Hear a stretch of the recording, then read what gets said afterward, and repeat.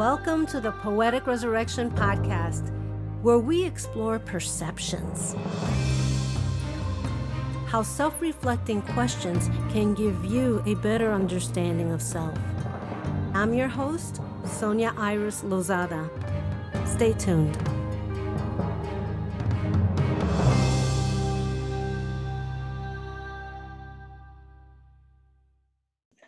Hello, everyone, and welcome to this week's episode of Poetic Resurrection.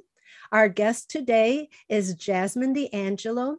She's a poet, an actor, and I believe you're a model too, aren't you? Not professionally. Okay.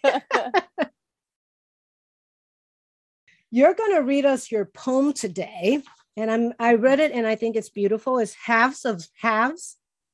So would you like to read that so the audience can hear it and then we'll discuss it? I'd love to. Okay. This is Halves of Halves. Hum, hum, where are you from? Stay out of the sun, stay out of the sun. Small feet stretch and leap from Nordic flatland to Californian heat. Hum, hum, where are you from? Strange sounds folded my tongue into halves of halves, splintered DNA wide, so I don't look how I feel inside. Hum, hum, where are you from? Where there's hygge and chocolate pastry with rum. Black licorice whiplash made syllables unsweet, and my soft consonants were rounded with concrete. Hum, hum, where are you from?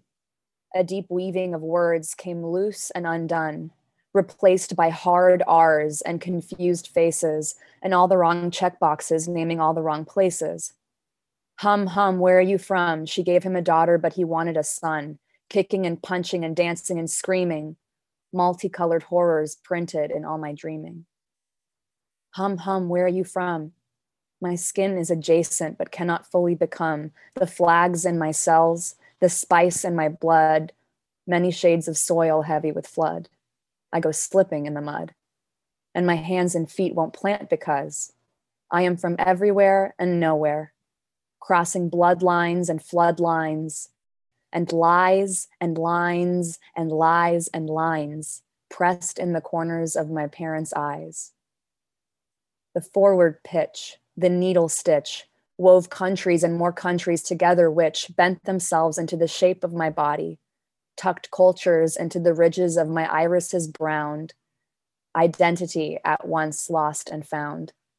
And in the mixing there was erasing, and in the erasing came something new, brilliant in its namelessness. Hum, hum, what are you and who are you from? Someplace suspended between the moon and the sun, where freckles stretch footprints across the bridge of my nose, where a new color quietly grows, where many faces merge into one, and languages lay languid under my tongue.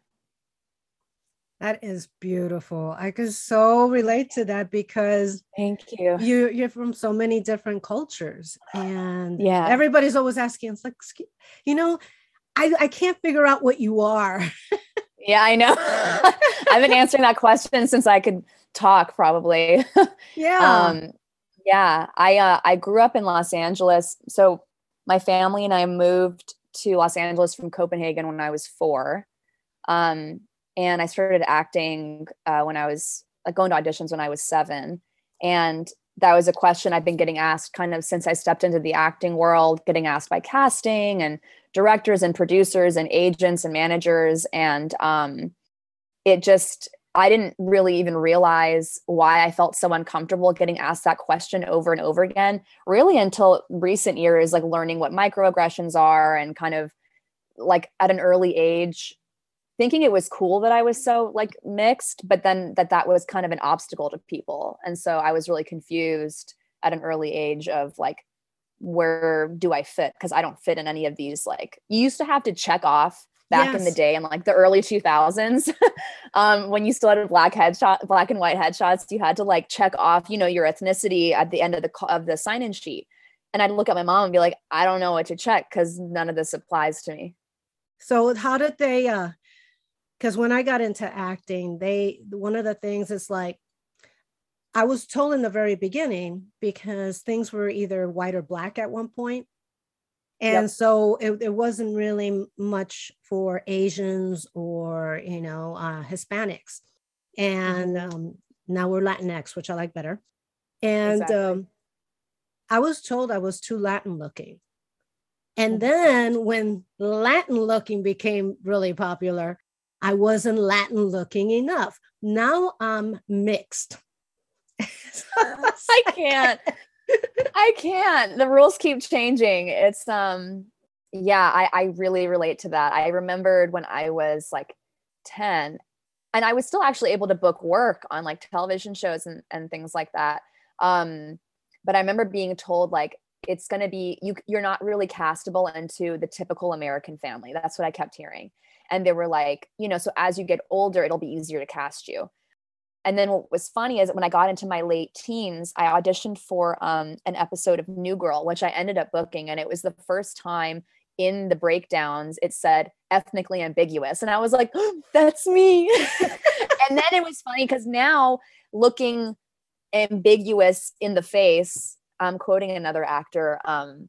His name's Avan Joja, and he actually has some really amazing writing on being multiracial. But it was like suddenly now it's a good thing. And so for me, there was like this cognitive dissonance is like when I was young, it was an obstacle. And then now it's good. But then even now, exactly that, it's like, oh, well, you're not this enough or that enough, blah, blah, blah. And I think really we're all just trying to figure out how to do this all better, It is.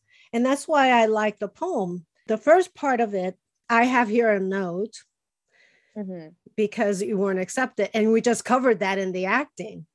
Yeah. Because it was like, where do we put you? And I think it's just the way our brains work to begin with. We have to categorize things in order to understand them. When you belong to many categories, it's like, then what? Yeah, the line actually in the beginning, stay out of the sun, was something that she's not my manager anymore. But at the time, I was told to stay out of the sun because when I go out in the sun, I would get darker really easily. And so they said, you need to stay as light skinned as possible. So, that was my question, because pale or because you wouldn't be expected? Because I put because pale, because I was told the same thing by mine, but it wasn't because they didn't want me to be dark or whatever. Is that they said I would look more unique because I have freckles. So they thought it was unique to be Hispanic with freckles. So they go, no, you don't get a tan. We don't want your freckles to disappear. They actually probably show up more. But yes, to stay out of the sun, you don't want to be dark. Actually, they'll tell you that if you book something, because they don't want you to be one shade one day and another shade on the next episode. Yeah, I mean, that makes sense for continuity, like but otherwise it's a little, Yeah, it's a little weird. I really like the line, black licorice whiplash made syllables unsweet. Mm-hmm. So can you explain that? Absolutely. Of all the different races that I am, the culture I'm ironically most connected to is the one I look the least like. So that's my Danish culture. Like my Danish cousins are like blonde and blue-eyed and really fair. And in Denmark, and not just but like in Scandinavian countries and in Germany, like Northern Europe, like black licorice, salty black licorice is like, I'm obsessed. And we love it because it's like you grew up eating that. And when I actually came to the States, I remember I was 5 years old and I gave my friend some and she spit it out. And I was so offended. But black licorice is like, that's where like I take a lot of pride in loving black licorice. It's like the Danish part of me. And the whiplash was like coming to the States, learning to speak English in a really short period of time so that I could speak English for like kindergarten. And making syllables unsweet was because I started to learn that Danish didn't sound pretty and that the sounds of Danish were harsher. Like the R's in Danish, there's like a R sound and not R, like the hard R, and that's that following line. So it's this thing of like, I was proud to be Danish, proud of like black licorice represents that. And then it's like the whiplash of changing culture and suddenly it's not as like peachy. I like, and my soft consonants were rounded with concrete. It's such a great visual. Thank you. Yeah. So back to like the Danish thing too, like there's a sound in the Danish like alphabet that I don't know is replicated anywhere else. It's called the soft D. So it's kind of almost like a TH sound, but not quite. Like if I were to say, my name is Jasmine, I would say, Jij Hilla Shesmeet. Hilla is spelled Hedder. And it's called the soft D. And it's why Danish is part of why it's so hard to speak, is because the pronunciation is nuts. So a lot of the consonants, like, even though it can sound harsh, is a lot softer. And so it's like everything about how I spoke hardened down to the R's and the D's. So that's like, again, it's about like the losing of the language, because I actually forgot how to speak it when I was young, because my parents completely cut it out when I moved to the States. Oh, really? Yep. I learned how to speak English when I was around 7. I was already in 2nd grade. Oh, wow. Yeah. And I was born and raised in Chicago, but we always spoke with Spanish at home. So that's all I knew. Yeah. I do have where it says she gave him a daughter, but he wanted a son. Was your father in your life? He was in my life. It was kind of, that line came out of this joke of like, my dad really wanted a boy, and I was the firstborn and I was a girl. And like, of course he was very happy about that. But I will say there's like a lot of, and like in his culture, you know, his mother was from Hungary. His father was from Zanzibar. And that heritage is like a mix between East African and Middle Eastern. Mm-hmm. His father was like very strict and intense. And I think there was like a lot of just culturally like misogyny and things like that. So the idea of having a boy, you know, even though this was like the 90s and things are more progressive, was still kind of a bit older, of like, again, like that lack of acceptance even at birth. It's a major cultural difference. In the Middle East, women have to fight for their rights to be equal. That's not that we don't have that here. We have the same problem, but it's not anywhere near what it is. It's so amplified. Yeah. Yeah. Mm-hmm. And I have here multicolored horrors printed in all my dreaming. So I have had like a very complex relationship with my dreams. I had a lot of trauma in childhood and in adulthood.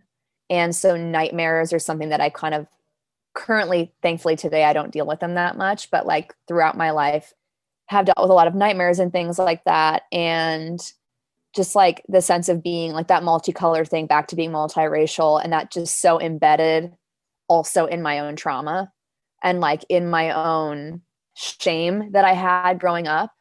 You know, it was really unfortunate because I was told things like, you know, that I'm also Italian, and that the Italian side of me, that was like a really desirable race to be part of, but that the darker parts of me were not. And so it's, again, just like shame and trauma around my own like ethnic background. And that's what's been so, I've really only found that I've been able to confront that recently. And this poem is a huge part of that. And it was like, I was really actually nervous to be this vulnerable and like share this poem. But again, it's back to that thing we were saying like before the podcast started, that if I can't take my own suffering and turn it into something positive that might be of service to or help another person, then what was it all for? You know, it's like, and two, like it's, I think because I'm so still painful and reluctant to talk about like healing from that racial shame, poetry is like a really beautiful way to talk about the things that are hard to talk about.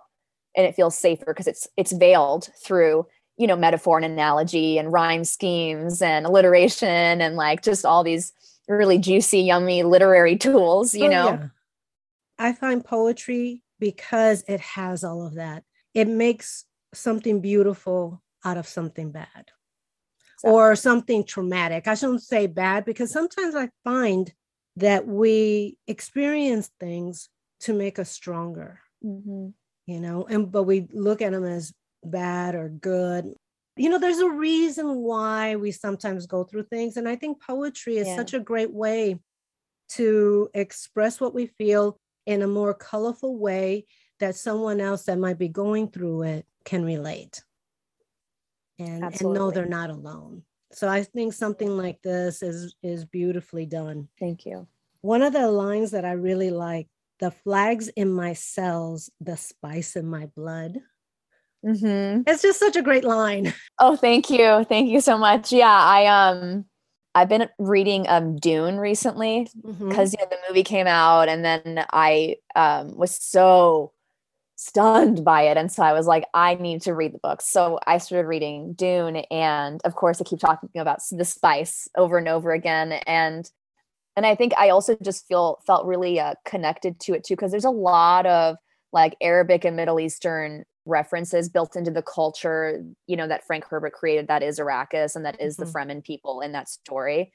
And so I think like, it's like things that we get influenced by as we're writing, like maybe there's an album you're listening to or whatever. But I kept, reading the word spice again and again. And one day I was on the train, and I don't know if this happens to you too, but all my ideas for poetry generally happen when I'm doing something physical, like if I'm walking around or I'm doing the dishes, and I'll just like hear the first line and I have to go write it down or else it's going to be gone. I think every creative person feels this way. And I heard the line something like, it's not exactly what ended up in the poem, but it was like something about I have different types of spice in my blood, or there's spice in the soil. I heard something like that just as I was on the train, and that kind of sparked the poem. So yeah, it's of course like influenced by Dune, but also the sense that like I'm so mixed and there are different flavors to my DNA. Yeah, and that's why I like that the cells and the spice in the cells. Yeah. I have here, I go slipping in the mud. That's such a great analogy, I guess the word would be, or metaphor for being multicultural. Which culture do you resonate more with? Do you have one that you resonate with more? Or does it change? Or I mean, I definitely feel the most. I mean, I'm American and I was raised here and identify as an American, but there's also part of me that doesn't feel fully American because I get asked this question constantly about where I'm from, right? And whenever I would travel up until I finally got my citizenship, I had a green card and all that kind of stuff. But I would say my Danish culture the most. And that's because I grew up predominantly with my mother, who is half Danish and half Italian. But she would like spend her summers in Italy with her dad, but she was raised in Copenhagen. My dad was also raised in Copenhagen. So it's like everyone came from elsewhere and then like met in Denmark, and that's how everyone got together. So most of my family lives there. When we celebrate like Christmas, it's like a lot of Danish traditions. But there's something about it that feels very nostalgic for me. I love visiting there. I love visiting my grandma there. There's a word in the poem, the word hygge, which a lot of people I think know now. It's become popular in the United States. It's this idea of coziness and comfort. And it's about, I was talking to my grandma about it because I was like, oh, it's trendy now, this word hygge. And we were saying it's more than just like a cozy blanket and stuff like that. It's about creating a sense of warmth, like emotionally, like spending time with family, like can be hygge, like candles lit can feel like hygge, and she was saying, it's because the weather is so bad over there and it's always cold. So everyone needs to make the inside as comfortable as possible. I know that's why I cannot live I'm from Chicago. It's so damn cold there. I cannot live in the winter anymore. Oh, no. Yeah. I mean, it's pretty brutal in New York right now. Like it'll say 25, but the real feel is like 10. It's like the cold where like it gets into your bones, even through your gloves. We have a mutual friend called Sheree, who was also on the podcast in the second season. And I told her I was in Chicago. I had leather gloves with cashmere lining. Yeah. And my fingers were still freezing. I said, you got to get yourself some silk gloves to wear underneath your gloves. And that protects your skin. Oh, so wow. Then, I actually didn't know that. Thanks for the tip. Yes, it is way too cold. I do like the closing where it starts where freckles stretch footprints across the bridge of my nose, and it ends with, and languages lay languid under my tongue. That is a great closing, I find, to the poem, because I like the word, languid, because it's like weak, faint. It just it lies there no matter what. It's like you're never going to get rid of it. It's part of you, but it's not as predominant as speaking English now. Exactly. Yep. I've actually been relearning Danish recently. especially during the lockdown. So like Duolingo and I became close friends. And it's funny because when I speak Danish, I have an accent now. And that's fine. You know, it's something that I'm working on, but it's so funny to me how, because I switched languages at just the right age, my accent's totally switched. But there is a thing, like there is this weird sense of, I don't know if weird is the right word, but just like this sense of longing I have to belong to the culture that I was born in. And it's nuts too, because even when I go visit Copenhagen, you know, I don't look like the people that are from there. And I'm not putting myself either in this kind of victim seat of like, oh, I don't look like where I'm old. You know what I mean? Like, but it's just, it's something that I've learned that I don't need to have other people accept what I look like or where I'm from, or the fact that I call all my grandparents grandma or grandpa in their respective language. Mm-hmm. It's something that I'm starting to celebrate more and enjoy the richness of having all these languages like in my blood memory, and just the fact that it's there. It's like all these, and that's kind of that line of like many faces merging into one, like all of these cultures are coming manifest through me in physical form. And that feels really amazing. And I'm excited to see how the way people look continues to evolve as time goes on, because people will just continue to be like, could you imagine if I had kids? They would be like 1/8, 1/6, it would be out of control.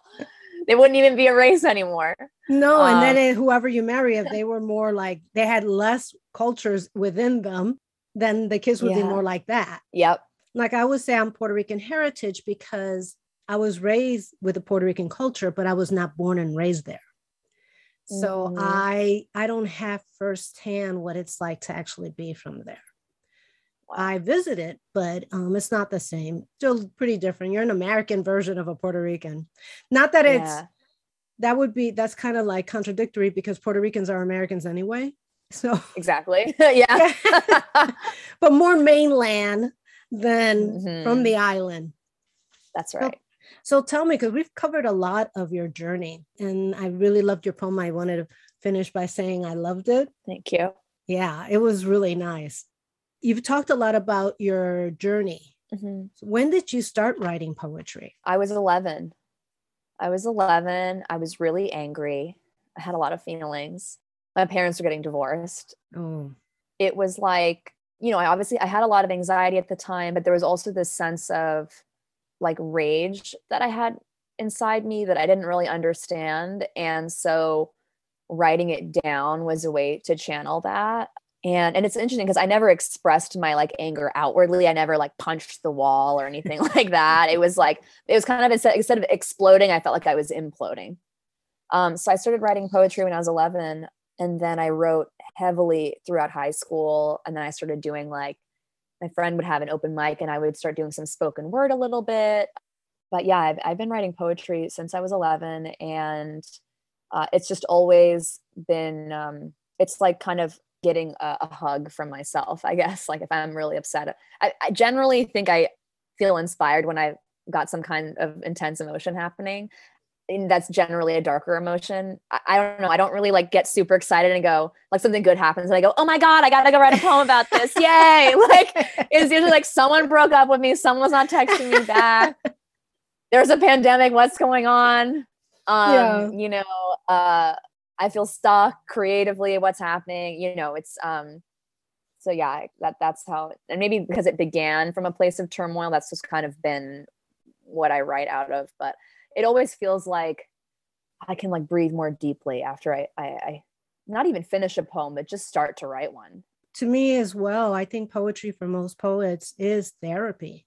We don't know what to do or how to write it. We can't, if we're angry with someone, we can't really go and say, I'm angry at you because blah, blah, blah, because you don't know. Like I wrote a poem and it was like, I was pissed off at this person. And I go, you did this, you did that, you did that. And I go, okay, I would never publish that. But I know. But I wrote it back because once I got it out, I realized that it was my pain and my hurt.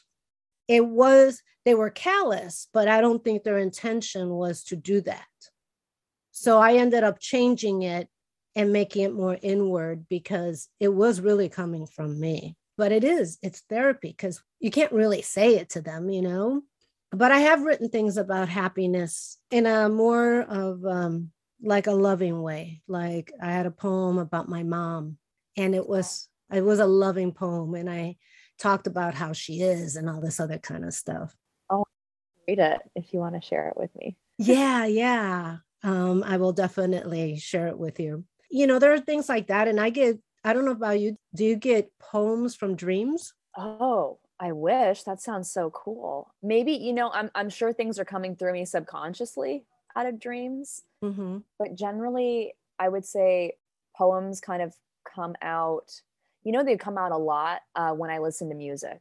Music Oh, is a huge, in fact, I want to say a majority, or at least if not half the poems I write listening to something. oh, that's beautiful because music is poetry, and how Oh, wonderful it yeah. is to motivate you to write something. Absolutely, especially if it's like something like or instrumental. I love listening to soundtracks from films and things like that. And then Mm-hmm. there are a lot of composers I really love.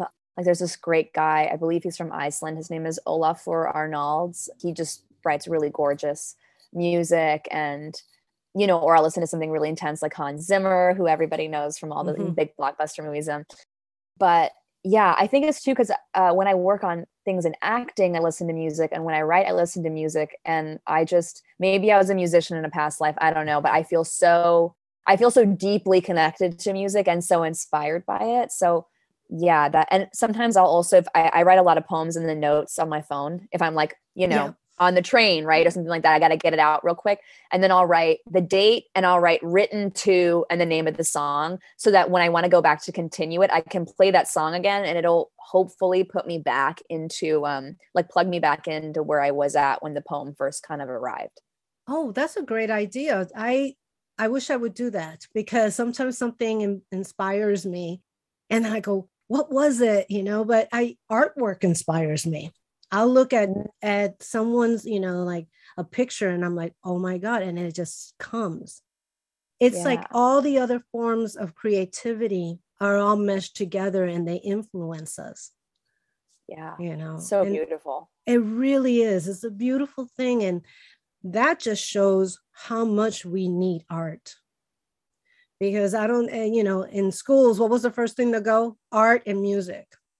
That's And right. art and music is what fills our soul, and you can't get Yeah. rid of art and music.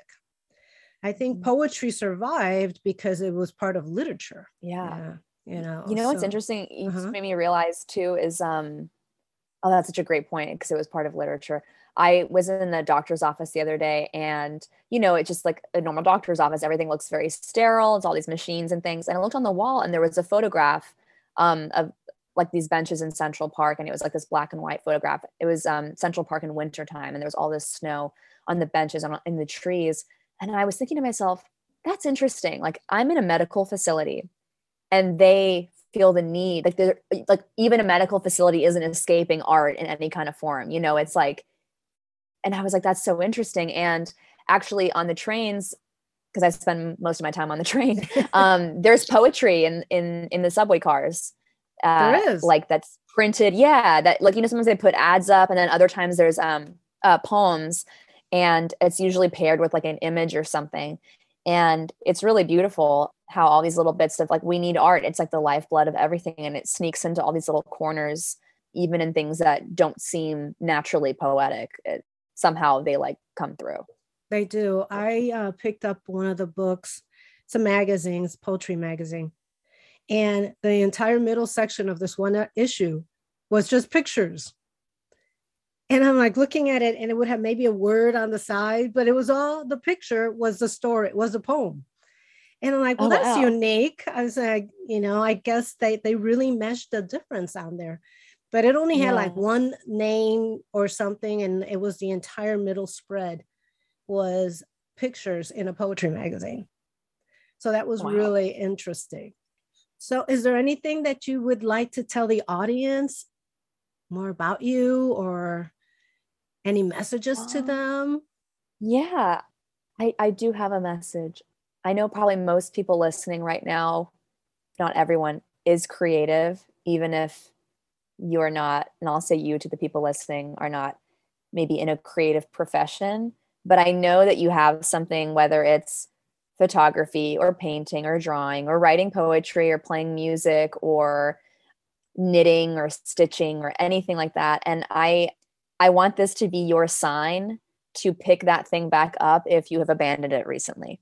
That's my message, is keep going back to your creativity, even though it's painful, because it's going to enrich your life, and it's going to make all the other areas of your life, like your maybe not super creative career, is going to start to blossom because you're being creative privately. That's just kind of the biggest thing I have to share. I have done The Artist's Way by Julia Cameron a couple times, and I redid it this last time through. So if you're struggling, pick up that book. I just feel really like we're all so deeply creative, and that's why we love art, is because we're all artists on the inside. And I think it's such when you get connected to, or I get connected to that part of myself, I get really, really happy and fulfilled in a really fundamental way. And when I run away from it, I start to be in more pain. So that's my message to people listening, is like, if you're in pain around things right now emotionally, pick up that thing you used to like to do when you were little and make it a practice again, because you deserve to have that in your life. And I totally agree with that. People say they don't know what the purpose is, but as a child, you knew exactly what your purpose was because you did it. Exactly. You played, you wrote. I wrote poetry since I was a little kid. I thought it was going to be, that's so prolific with roses are red and violets are blue, but but I've always loved writing. And even if you're afraid to do poetry, you live with people that you think might judge you, or you feel shameful, you don't have to show it to them. Exactly. You can hide it. I used to throw it in a drawer and never show it to anybody. When you're ready, you could release it. That's right. And finding the safe people in your life to share it with. Exactly. And I think a good gauge of that is whenever something good happens to you, who are the friends that celebrate you? And who are the friends that give you weird vibes? Don't share it with the weird vibes. Yes. If you're picking up on something, listen to your instinct. You're picking up on something. I think it's important to have safe people to share things with, so that you don't stamp out your dream like in its infancy, when it's barely even learned how to walk yet, True. How can people reach you? They can reach me on Instagram. And I also have a website that I relaunched just a couple months ago. It's JASDIANGELO, so jazzdiangelo.com. I post poems on there. I post little like short stories and things like that. And so you can reach me there or on Instagram. I'm not that savvy with everything else social media related. Like I'm not on Twitter. Maybe I should be. I don't know how to do TikTok. I'm still young, but I'm like calling myself an elder millennial at this point, because I'm not as up to speed as I used to be. My little brother is he's 8 years younger than me, and it's like a whole different universe in terms of social media knowledge. But on Instagram or through my website, you can also drop me a message. Thank you so much for being on the show. Thank you for having me. This was really nice, and I was thinking about when to have you on the show, because I've known you from Sheree's classes. From our class. Yeah. Yeah. Thank you so much. Have a blessed day. Oh, thank you so much for having me. Thank you for listening to the Poetic Resurrection podcast, available on Apple iTunes, Spotify, Amazon Music, Google Music, and many other podcast platforms. Please visit us and subscribe to our newsletter at poeticresurrection.com for the latest information and updates.